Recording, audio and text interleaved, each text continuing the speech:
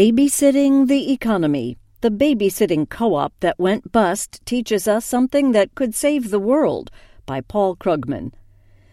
This month, Slate is republishing some of our favorite stories. Here's today's selection. The best economic explainers don't just wade through vast, incomprehensible figures. This 1998 piece by Paul Krugman, which attempts to explain the birth of a recession, approaches the subject through a mundane but domestically crucial topic, and by making powerful forces that steamroll entire economies seem understandable at any scale, Krugman urges us to hope in moments of panic and dread. By Molly Olmstead. 20 years ago, I read a story that changed my life.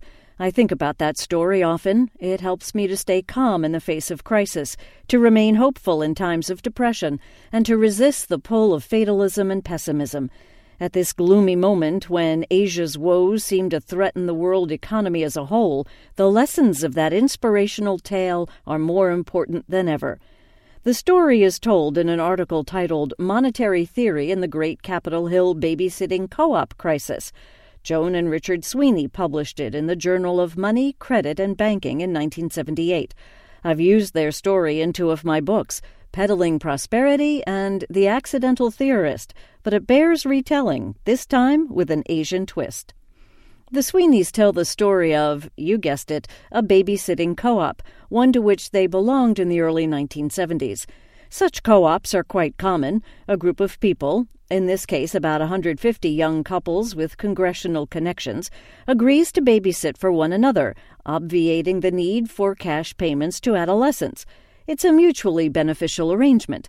A couple that already has children around may find that watching another couple's kids for an evening is not that much of an additional burden, certainly compared with the benefit of receiving the same service some other evening. But there must be a system for making sure each couple does its fair share. The Capitol Hill Co-op adopted one fairly natural solution. It issued scrip, pieces of paper equivalent to 1 hour of babysitting time. Babysitters would receive the appropriate number of coupons directly from the babysittees. This made the system self-enforcing. Over time, each couple would automatically do as much babysitting as it received in return. As long as the people were reliable, and these young professionals certainly were, what could go wrong? Well, it turned out that there was a small technical problem.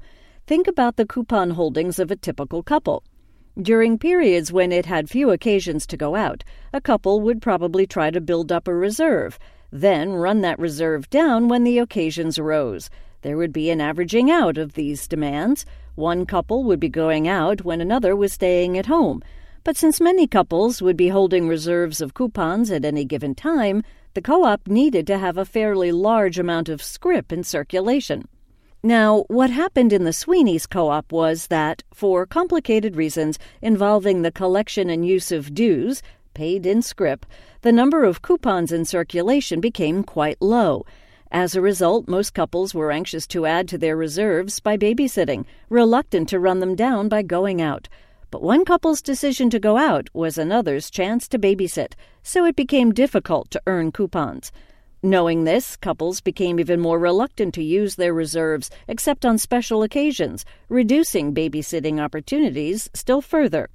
In short, the co-op had fallen into a recession. Since most of the co-op's members were lawyers, it was difficult to convince them the problem was monetary. They tried to legislate recovery, passing a rule requiring each couple to go out at least twice a month. But eventually the economists prevailed. More coupons were issued, couples became more willing to go out, opportunities to babysit multiplied, and everyone was happy. Eventually, of course, the co-op issued too much scrip, leading to different problems. If you think this is a silly story, a waste of your time, shame on you. What the Capitol Hill babysitting co-op experienced was a real recession. Its story tells you more about what economic slumps are and why they happen than you will get from reading 500 pages of William Grider and a year's worth of Wall Street Journal editorials. And if you are willing to really wrap your mind around the co-op story, to play with it and draw out its implications, it will change the way you think about the world. For example, suppose that the U.S. stock market was to crash, threatening to undermine consumer confidence. Would this inevitably mean a disastrous recession? Think of it this way. When consumer confidence declines, it is as if, for some reason, the typical member of the co-op had become less willing to go out, more anxious to accumulate coupons for a rainy day. This could indeed lead to a slump, but need not if the management were alert and responded by simply issuing more coupons. That is exactly what our head coupon issuer, Alan Greenspan, did in 1987, and what I believe he would do again. So as I said at the beginning, the story of the babysitting co-op helps me to remain calm in the face of crisis. Or suppose Greenspan did not respond quickly enough, and that the economy did indeed fall into a slump. Don't panic. Even if the head coupon issuer has fallen temporarily behind the curve, he can still ordinarily turn the situation around by issuing more coupons. That is, with a vigorous monetary expansion, like the ones that ended the recessions of 1981-82 and 1990-91. So as I said, the story of the babysitting co-ops helps me remain hopeful in times of depression. Above all, the story of the co-op tells you that economic slumps are not punishments for our sins, pains that we are fated to suffer. The Capitol Hill Co-op did not get into trouble because its members were bad, inefficient babysitters. Its troubles did not reveal the fundamental flaws of Capitol Hill values or crony babysitting-ism. It had a technical problem, too many people chasing too little scrip, which could be and was solved with a little clear thinking. And so, as I said, the co-op story helps me to resist the pull of fatalism and pessimism. But if it's all so easy, how can a large part of the world be in the mess it's in? How, for example, can Japan be stuck in a seemingly intractable slump, one that it does not seem able to get out of simply by printing coupons? Well, if we extend the co-op story a little bit, it is not hard to generate something that looks a lot like Japan's problems and to see the outline of a solution.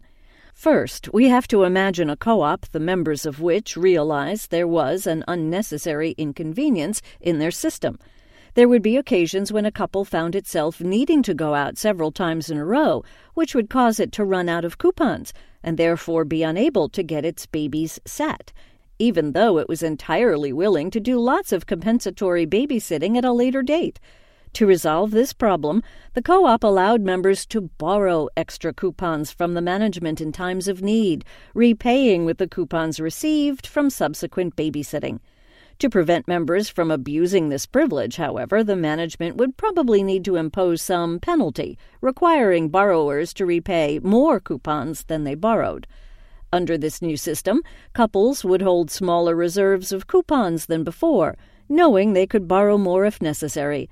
The co-op's officers would, however, have acquired a new tool of management. If members of the co-op reported it was easy to find babysitters and hard to find opportunities to babysit, the terms under which members could borrow coupons could be made more favorable, encouraging more people to go out. If babysitters were scarce, those terms could be worsened, encouraging people to go out less. In other words, this more sophisticated co-op would have a central bank that could stimulate a depressed economy by reducing the interest rate and cool off an overheated one by raising it. But what about Japan, where the economy slumps despite interest rates having fallen almost to zero? Has the babysitting metaphor finally found a situation it cannot handle? Well, imagine there is a seasonality in the demand and supply for babysitting. During the winter, when it's cold and dark, couples don't want to go out much, but are quite willing to stay home and look after other people's children, thereby accumulating points they can use on balmy summer evenings. If this seasonality isn't too pronounced, the co-op could still keep the supply and demand for babysitting in balance by charging low interest rates in the winter months, higher rates in the summer. But suppose that the seasonality is very strong indeed.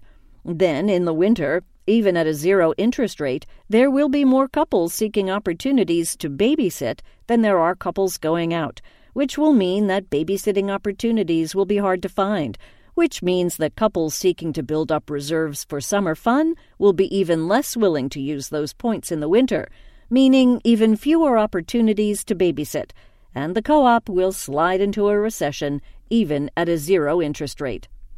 And this is the winter of Japan's discontent. perhaps because of its aging population, perhaps also because of a general nervousness about the future. The Japanese public does not appear willing to spend enough to use the economy's capacity, even at a zero interest rate. Japan, say the economists, has fallen into the dread liquidity trap. Well, what you have just read is an infantile explanation of what a liquidity trap is and how it can happen. And once you understand that this is what has gone wrong, the answer to Japan's problems is, of course, quite obvious. So the story of the babysitting co-op is not a mere amusement. If people would only take it seriously, if they could only understand that when great economic issues are at stake, whimsical parables are not a waste of time, but the key to enlightenment. It is a story that could save the world.